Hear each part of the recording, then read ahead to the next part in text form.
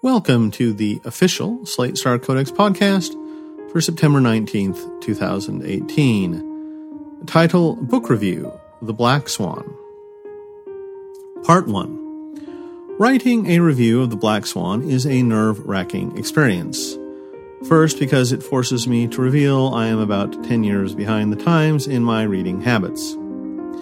But second, because its author, Nassim Nicholas Taleb, is infamous for angry Twitter rants against people who misunderstood his work. Much better men than I have read and reviewed Black Swan, messed it up, and ended up the victim of Taleb's acerbic tongue.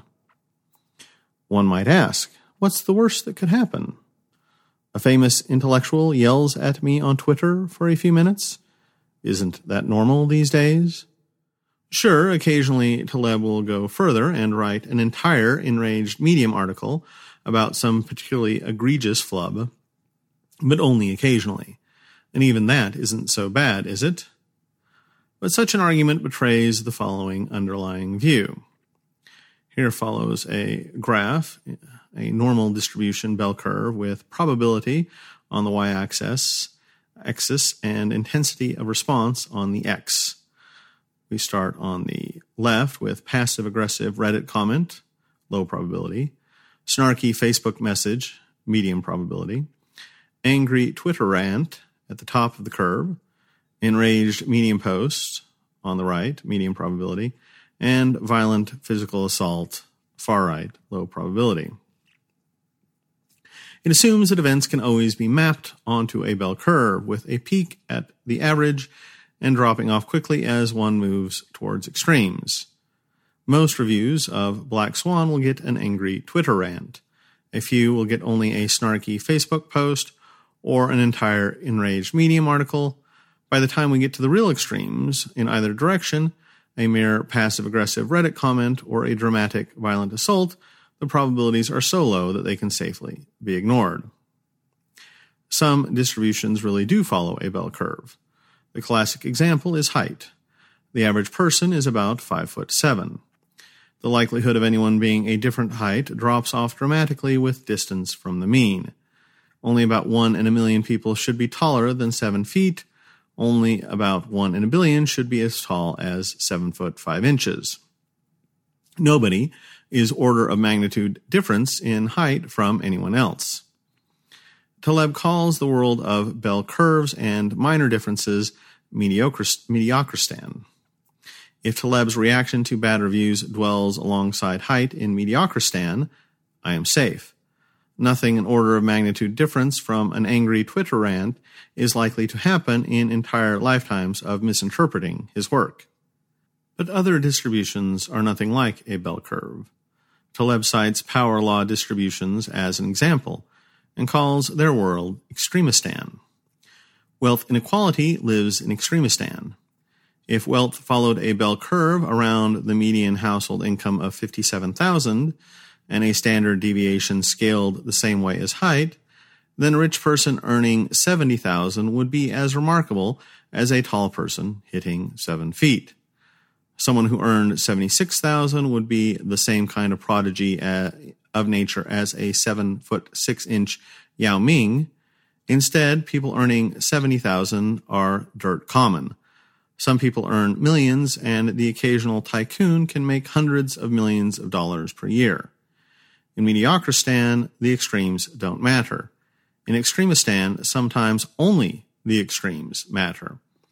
If you have a room full of 99 average height people plus Yao Ming, Yao only has 1.3% of the total height in the room. If you have a room full of 99 average income people plus Jeff Bezos, Bezos has 99.99% of the total wealth. Here follows the same graph from above, but reformatted as a power law distribution, with angry Twitter rant at the top of probability and violent physical assault at the other end, but more probable than in the case of the bell curve graph. Here are Taleb's potential reactions graphed onto a power law distribution. Although the likelihood of any given reaction continues to decline, the further it is away from average, it declines much less quickly than on the bell curve. Violent assault is no longer such a remote possibility. Maybe my considerations should even be dominated by it. So, are book reviews in Mediocristan or Extremistan? I noticed this BBC article about an author who hunted down a bad reviewer of his book and knocked her unconscious with a wine bottle. And Lord Byron wrote such a scathing meta-review of book reviewers that multiple reviewers challenged him to a duel. But the duel seems to have never taken place, plus I'm not sure Lord Byron is a good person to generalize from. 19th century intellectuals believed a bad review gave John Keats tuberculosis. They were so upset about this that they used his gravestone to complain. Included is a picture of Keats' grave, which reads as follows. This grave contains all that was mortal of a young English poet who on his deathbed, in the bitterness of his heart, at the malicious power of his enemies, desired these words to be engraven on his tombstone. Here lies one whose name was writ in water. February 24th, 1821. Keats' friend Shelley wrote the poem Adonis to memorialize the event, in which he said of the reviewer, quote, Our Adonis has drunk poison, oh, what deaf and viperous murderer could crown life's early cup with such a draught of woe? The nameless worm would now itself disown. It felt it could escape the magic tone, whose prelude held all envy, hate, and wrong, but what was howling in one breast alone. Silent with expectation of the song, whose master's hand is cold, whose silver lyre unstrung. End quote. So are book reviews in Mediocristan or Extremistan? Well, every so often your review causes one of history's greatest poets to die of tuberculosis, plus another great poet writes a 500-line poem condemning you and calling you a nameless worm. And it becomes a classic that gets read by millions of school children each year for centuries after your death. And that's just the worst thing that's happened because of a book review so far. The next one could be even worse. Part 2. This sounds like maybe an argument for inaction, but Taleb is more optimistic. He points out that black swans are often good. For example, pharma companies usually just sit around churning out new antidepressants that totally aren't just SSRI clones, they swear. If you invest in one of these companies, you may win a bit if their SSRI clone succeeds, and lose a bit if it fails. But drug sales fall on a power law. Every so often, companies get a blockbuster that lets them double, triple, or dectuple their money. Tomorrow, a pharma company might discover the cure for cancer or the cure for aging and get to sell it to everyone forever. So when you invest in a pharma company, you have randomness on your side. The worst that can happen is you lose your money. But the best that can happen is multiple order of magnitude profits. Taleb proposes a barbell strategy of combining some low-risk investments with some that expose you to positive black swans.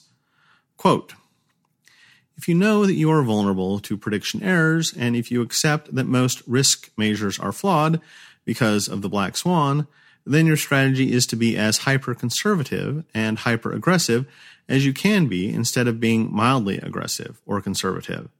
Instead of putting your money in medium-risk investments, how do you know it's medium risk? By listening to tenure-seeking experts. You need to put a portion, say 85 to 90%, in extremely safe instruments, like treasury bills, as safe a class of instruments as you can manage to find on this planet. The remaining 10 to 15% you put in extremely speculative bets, as leveraged as possible, like options, preferably venture capital-style portfolios. That way, you do not depend on errors of risk management. No black swan can hurt you at all beyond your floor, the nest egg that you have in maximally safe investments. Or, equivalently, you can have a speculative portfolio and insure it, if possible, against losses of more than, say, 15%. You are clipping your incomputable risk, the one that is harmful to you. Instead of having medium risk, you have high risk on one side and no risk on the other. The average will be medium risk, but constitutes a positive exposure to black swans. The barbell strategy is taking maximum exposure to the positive black swans while remaining paranoid about negative ones. For your exposure to the positive black swan, you do not need to have any precise understanding of the structure of uncertainty. I find it hard to explain that when you have a very limited loss, you need to get as aggressive, as speculative, and sometimes as unreasonable as you can be. End quote. So how good can a book review get? Here follows a graph of all the book reviews on Slate Star Codex from in hit counts in thousands. The most popular was Albion Seed, followed by 12 Rules, On the Road, all the way over to Quantum Computing, What's Wrong with the World, and A Future for Socialism, which were the least popular. Here's a graph of all the book reviews I've ever done by hit count in thousands. I'm not going to calculate out, but it looks like a power law distribution. Some of my book reviews have been pretty successful. My review of 12 Rules got mentioned in The Atlantic. Can things get even better than that? I met my first serious girlfriend through a blog post. Can things get even better than that? I had someone tell me a blog post on effective altruism convinced him to pledge to donate 10% of his salary to efficient charities forever. Given some conservative assumptions, that probably saves 20 or 30 lives. So a book review has a small chance of giving a great poet tuberculosis, but also a small chance of saving dozens of lives. Overall, it probably seems worth it. Part 3. The Black Swan uses discussions of power laws and risk as a jumping-off point to explore a wider variety of topics about human fallibility. This places it in the context of similar books about rationality and bias that came out around at the same time. I'm especially thinking of Philip Tetlock's Super Forecasting, Nate Silver's The Signal and the Noise, Daniel Kahneman's Thinking Fast and Slow, and of course, The Sequences. The Black Swan shares much of its material with these. In fact, it often cites Kahneman and Tetlock approvingly. But aside from the more in-depth discussion of risk, I notice two important points of this book Taleb keeps coming back to again and again, which, as far as I know, are unique to him. The first is the lucid fallacy, the false belief that life works like a game or a probability textbook thought experiment. Taleb cautions against the, to me tempting, mistake of comparing black swans to lottery tickets, i.e. investing in pharma companies is like having a lottery ticket to win big if they invent a blockbuster. The lottery is a game where you know the rules and probabilities beforehand. The chance of winning is whatever it is. The prize is whatever it is. You know both beforehand. All you have to do is crunch the numbers to see if it's a good deal. Pharma and most other real-life things are totally different. Nobody hands you the chance of a pharma company inventing a blockbuster drug, and nobody hands you the amount of money you'll win if it does. There is Knightian uncertainty, uncertainty about how much uncertainty there is, uncertainty that doesn't come pre-quantified. Taleb gives cautionary examples of what happens if you ignore this. You make some kind of beautiful model that tells you there's only a 0.01% chance of the stock market doing some particular bad thing. Then you invest based on that data, and the stock market does that bad thing, and you lose all your money. You were taking account of the quantified risk in your model, but not of the unquantifiable risk that your model was incorrect. In retrospect, this is an obvious point, but it's also obvious in retrospect that everything classes teach about probability fall victim to it, to the point where it's hard to even think about probability in non-lucid terms. I keep having to catch myself writing some kind of, okay, assume the risk of a black swan is 10%, example in this review, because then I know Taleb will hunt me down and violently assault me, but it's hard to resist. I would like to excuse myself by saying it's impossible to discuss probability without these terms, or at least that you have to start by teaching these terms and then branch into the real-world unquantifiable stuff. Except that Taleb managed to write his book without doing either of those things. Granted, the book is a little bit weird. You can go through several chapters on the Lebanese Civil War, or whether the French Third Republic had the best intellectuals, without noticing it was a book on probability.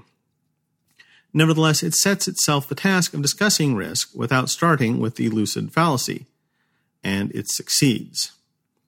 I don't know to what degree the project of becoming well-calibrated with probabilities is a solution to the lucid fallacy, or a case of stupidly falling victim to the lucid fallacy. The second key concept of this book, obviously not completely original to Taleb, but I think Taleb gives it a new meaning and emphasis, is Platonicity, the anti-empirical desire to cram the messy real world into elegant theoretical buckets. Taleb treats the bell curve as one of the clearest examples. It's a mathematically beautiful example of what certain risks should look like, so incompetent statisticians and economists assume that risks in certain domains do fit the model. He ties this into Tetlock's fox versus hedgehog dichotomy. The prognosticators who tried to fit everything to their theory usually did badly. The ones who accepted the complexity of reality and maintained a toolbox of possibilities usually did better. He also mentions, and somehow I didn't know this already, that modern empiricism descends from Sextus Empiricus, a classical doctor who popularized skeptical and empirical ideas as the proper way to do medicine. Sextus seems like a pretty fun guy. His surviving works include Against the Grammarians, Against the Rhetoricians, Against the Geometers, Against the Arithmeticians, Against the Astrologers, Against the Musicians, Against the Logicians, Against the Physicists, and Against the Ethicists. Medicine is certainly a great example of empiricism versus Platonicity, with Hippocrates and his followers cramming everything into their preconceived four humors model to the detriment of medical science for thousands of years. But Empiricus's solution to not hold any beliefs and to act entirely out of habit falls short. And I'm not sure I understand what Taleb is arguing for here. There's certainly a true platitude in this area. Wait, does platitude share a root with Platonic? It looks like both go back to a Greek word meaning broad, but it's not on purpose. Whatever. Try to go where the evidence guides you instead of having prejudices, but there's also a point on the other side. Unless you have some paradigm to guide you, you exist in a world of chaotic noise. I am less sanguine than Taleb that be empiricist, not theoretical, is sufficient advice, as opposed to find the golden mean between empiricism and theory, which is, of course, a much harder and more annoying adage since finding a golden mean isn't trivial. That is, what would it mean for a doctor to try to do medicine without the theory that the heart pumped the blood? You'd find a patient with all the signs of cardiogenic shock and say, I don't know, maybe we should x-ray his feet or something. What if she had no preconceived ideas at all? Would she start reciting Sanskrit poetry on the grounds that there's no reason to think that would help more or less than anything else?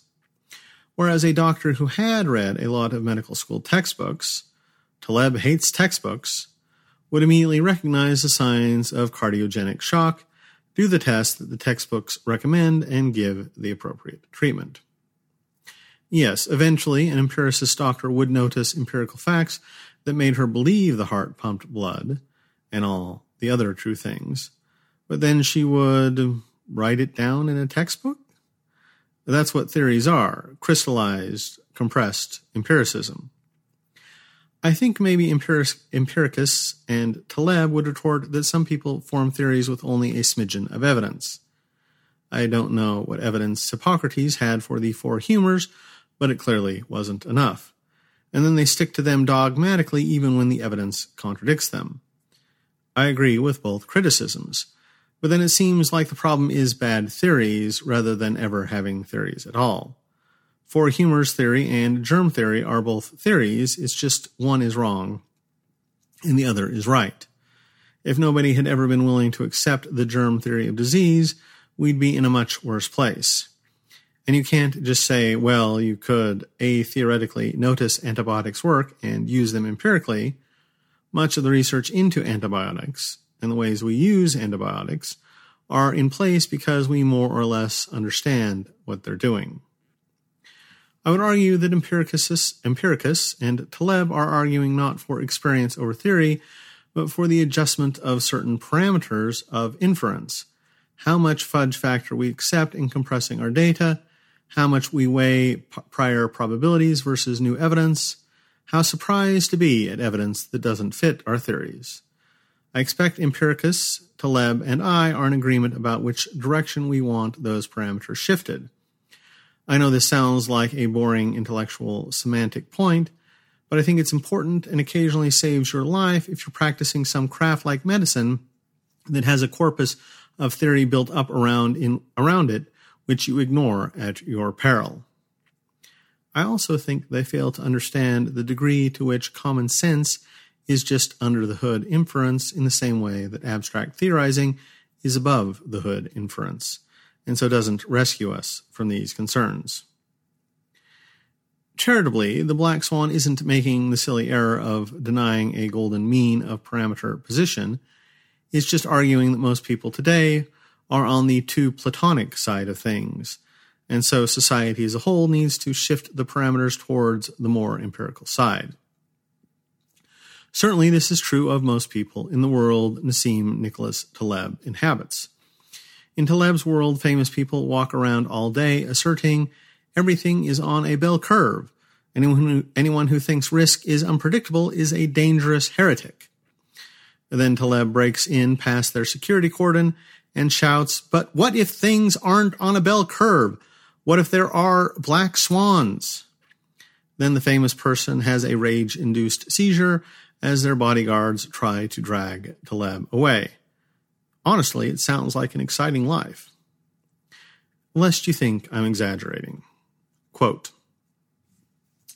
the psychologist Philip Tetlock, the expert buster in Chapter 10, after listening to one of my talks, reported that he was struck by the presence of an acute state of cognitive dissonance in the audience. But how people resolve this cognitive tension as it strikes at the core of everything they have been taught and at the methods they practice, and realize that they will continue to practice, can vary a lot. It was symptomatic that almost all people who attacked my thinking attacked a deformed version of it, like it is all random and unpredictable, rather than it is largely random, or get mixed up by showing me how the bell curve works in some physical domains. Some even had to change my biography. At a panel in Lugano, Myron Scholes once got into a state of rage and went after a transformed version of my ideas. I could see pain in his face. Once in Paris, a prominent member of the mathematical establishment, who invested part of his life on some minute sub-property of the Gaussian, blew a fuse right when I showed empirical evidence of the role of black swans in markets. He turned red with anger, had difficulty breathing, and started hurling insults at me for having desecrated the institution. Lacking pudeur, modesty, he shouted, "I am a member of the Academy of Sciences," to give more strength to his insults. End quote. One hazard of reviewing books long after they come out is that if the book was truly great, it starts sounding banal. If its points were so devastating and irrefutable that they became universally accepted, then it sounds like the author is just spouting cliches. I think The Black Swan might have reached that level of influence. I haven't even bothered explaining the term black swan, because I assume every educated reader now knows what it means. So it seems very possible that pre-book society was so egregiously biased toward the Platonic theoretical side that it needed someone to tell it to shift in the direction of empiricism. Taleb did that. And now he sounds silly because everyone knows that you can't just declare everything a bell curve and call it a day. Maybe this book should be read backwards. But the nature of all mental processes as a necessary balance between theory and evidence is my personal hobby horse, just as evidence being good and theory being bad is Taleb's personal hobby horse. So I can't let this pass without at least one hobby cavalry duel. I have a more specific worry about skeptical empiricism, which is that it seems like an especially dangerous way to handle extremistan and black swans. Taleb memorably compares much of the financial world to picking up pennies in front of a steamroller, i.e., it is very easy to get small positive returns most of the time as long as you expose yourself to horrendous risk. E.g., imagine living in sunny California and making a bet with your friend about the weather. Each day it doesn't rain, he gives you $1. Each day it rains, you give him $1,000. Your friend will certainly take this bet since long-term it pays off in his favor. But for the first few months, you will look pretty smart as you pump him out of a constant stream of free dollars. Your stupidity will only become apparent way down the line when one of the state's rare rainstorms arrives and you're on the hook for much more than you won. Here, the theorist will calculate the probability of rain, calculate everybody's expected utility, and predict that your friend will eventually come out ahead. But the good empiricist will just watch you getting a steady stream of free dollars and your friend losing money every day and say that you did the right thing and your friend is the moron. More generally, as long as black swans are rare enough not to show up in your data set, empiricists are likely to fall for picking pennies from in front of the steamroller bets, whereas sufficiently smart theorists will reject them. For example, Banker 1 follows a strategy that exposes herself terribly to black swan risk and ensures she will go bankrupt as soon as the market goes down, but which makes her 10% per year while the market is going up. Banker 2 follows a strategy that protects herself against black swan risk, but only makes 8% per year while the market is going up. A naive empiricist will judge them by their results, see that Banker 1 has done better each of the past 5 years, and give all of his money to Banker 1 with disastrous results. Somebody who has a deep theoretical understanding of the underlying territory might be able to avoid that mistake. This problem also comes up in medicine. Imagine two different drugs. Both cure the same disease and do it equally well. Drug 1 has a side effect of mild headache in 50% of patients. Drug 2 has a side effect of death in 0.01% of patients. I think a lot of doctors test both drugs, find that drug 2 always results in less hassle and happier patients, and stick with it. But this is plausibly the wrong move, and a good understanding of the theory would make them much more cautious. Yes, both of these examples are also examples of the lucid fallacy. I fail. Sorry. Overall, this seems like a form of Goodhart's law, where any attempt to measure something empirically risks having people optimize for your measurement in a way that makes all the unmeasurable things worse. Black swan risks are one example of an unmeasurable thing. You can't really measure how common or how bad they are until they happen. If you focus entirely on empirical measurement, you'll incentivize people to take any trade that improves ordinary results at the cost of increasing black swan risk later. If you want to prevent that, you need a model that includes the possibility of black swan risk, which is going to involve some theory. Nassim Taleb has been thinking about this kind of thing his whole life, and I'm sure he hasn't missed this point. Probably we are just using terms differently. But I do think the way he uses terms minimizes concern about this type of error, and I do worry the damage can sometimes be pretty large. Part 4. I previously mentioned that The Black Swan seems to stand in the tradition of the other rationality books, like Thinking Fast and Slow and The Signal and the Noise. Is this a fair analysis? If so, what do we make of this tradition? While Taleb has nothing but praise for E.G. Kahneman, his book also takes a very different tone. For one thing, it's part autobiography / diary / vague thought log of Taleb, who is a very interesting person. I read some reviews saying he needed an editor, and I understand the sentiment, but does he? Yes, his book is weird and disconnected. It's also really fun to read, and sold 3 million copies. If people who need an editor often sell more copies than people who don't, and are more enjoyable, are we sure we're not just arbitrarily demanding people conform to a certain standard of book writing that isn't really better than alternative standards? Are we sure it's really true you can't just stick several chapters about the biography of a fake Russian author into the middle of your book for no reason without admitting that it's fake? Are you sure you can't insert a thinly disguised version of yourself into the story about the Russian author, have yourself be such a suave and attractive individual that she falls for you, and you start a torrid love affair, and then make fun of her cuckolded husband, who is suspiciously similar to the academics you despise? Are you sure this is an inappropriate thing to do in the middle of a book on probability? Maybe Nate Silver would have done it too if he had thought of it first. Also sort of surprising, Taleb hates nerds.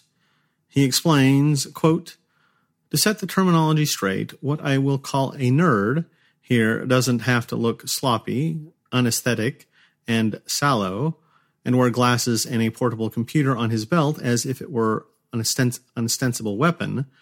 A nerd is simply someone who thinks exceedingly inside the box."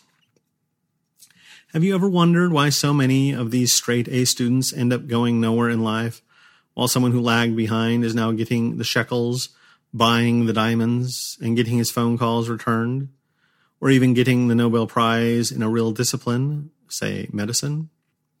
Some of this may have something to do with luck in outcomes, but there is this sterile and obscurantist quality that is often associated with classroom knowledge that may get in the way of understanding what's going on in real life. In an IQ test, as well as in any academic setting, including sports, Dr. John would vastly outperform Fat Tony. But Fat Tony would outperform Dr. John in any other possible ecological real-life situation. In fact, Tony, in spite of his lack of culture, has an enormous curiosity about the texture of reality. And his own erudition, to me, he is more scientific than literal, though not in the social sense than Dr. John. End quote. Going after nerds in your book contrasting Gaussian to power law distributions with reference to the works of Poincare and Popper is a bold choice. It also separates Taleb from the rest of the rationality tradition. I interpret E.g. The Signal and the Noise as pro-nerd. Its overall thesis is ordinary people are going around being woefully biased about all sorts of things. Good thing that bright people like Nate Silver can use the latest advances in statistics to figure out where they are going wrong, do the hard work of processing the statistical signal correctly, and create a brighter future for all of us. Taleb turns that on its head. For him, ordinary people, taxi drivers, barbers, vibrant, salt-of-the-earth, heavily accented New Yorkers are the heroes, who know what's up and are too sensible to go around saying that everything must be a bell curve or that they have a clever theory which proves the market can never crash. It's only the egghead intellectuals who can make such an error. I'm not sure this is true.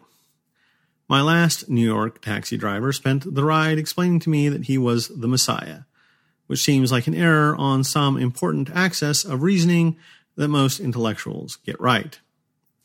But I understand that some of Taleb's later works, Anti-Fragile and Skin in the Game, may address more of what he means by this. It looks like Kahneman, Silver, et al. Are basically trying to figure out what doing things optimally would look like, which is a very nerdy project. Taleb is trying to figure out how to run systems without an assumption that you will necessarily be right very often. I am reminded of the example of doctors being asked probability questions about whether a certain finding on a mammogram implies X probability of breast cancer. The doctors all get this horribly wrong because none of them ever learned anything about probability. But after getting every question on the test wrong, they will go and perform actions which are basically optimized for correctly diagnosing and treating breast cancer, even though their probability-related answers imply they should do totally different things. I see Kahneman, Tetlock, Silver, and Yudkowsky as all being in the tradition of finding optimal laws of probability that point out why the doctors are wrong, and figuring out how to train doctors to answer probability questions right. I see Taleb as being on the side of the doctors, trying to figure out a system where the right decisions get made whether anyone has deep mathematical understanding of the situation or not. Taleb appreciates the other's work. You have to know something about probability before you can discuss why some systems tend towards getting it right versus getting it wrong, but overall he agrees that rationality is about winning. The doctor who eventually gives the right treatment is better than a statistician who answers all relevant math questions correctly but has no idea what to do.